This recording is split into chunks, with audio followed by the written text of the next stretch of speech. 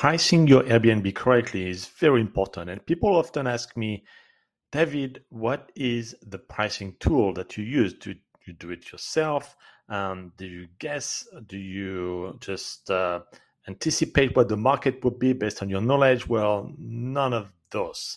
I actually use two pricing tools.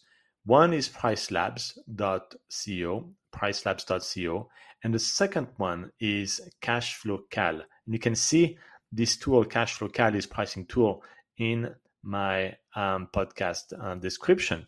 And I use both because if you only use Price Labs or any other pricing tool like Beyond Pricing and so on that trying to guide you on the pricing, you're still left alone to identify what is called the base price. So any of the algorithm in the pricing tool like Price Labs or Beyond Pricing is fluctuating around a base price. That could be $100, $150, $200, and that base price is identified by you and you only. You're not going to get direct guidance from any of the pricing tools. And that's why there is Cashflow Cal, because it's going to tell you exactly for your property and the occupancy you have now and in the future, what is the adjustment that you should be doing to your base price. And maybe there is no adjustment.